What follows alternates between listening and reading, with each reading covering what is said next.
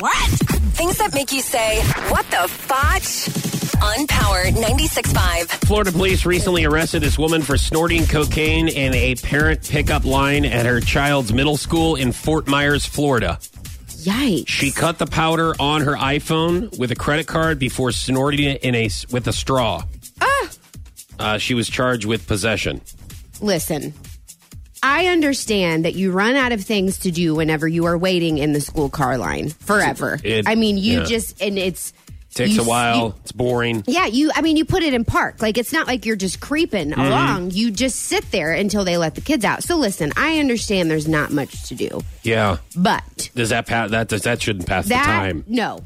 Nope. Doing yayo. You need to figure out to get on Pinterest, okay? That's what I do. Well, get maybe on she your did Pinterest. get on Pinterest. How to snort yayo on your iPhone. While you're waiting for your kid. The other parents looking at her were probably like, is this a joke? Like, is she really? Yeah, like park your car and go into another car and sit with the other parents. I'm sure they would like that. Yeah. Or, hey, share with us. What the fotch? On Power 96.5.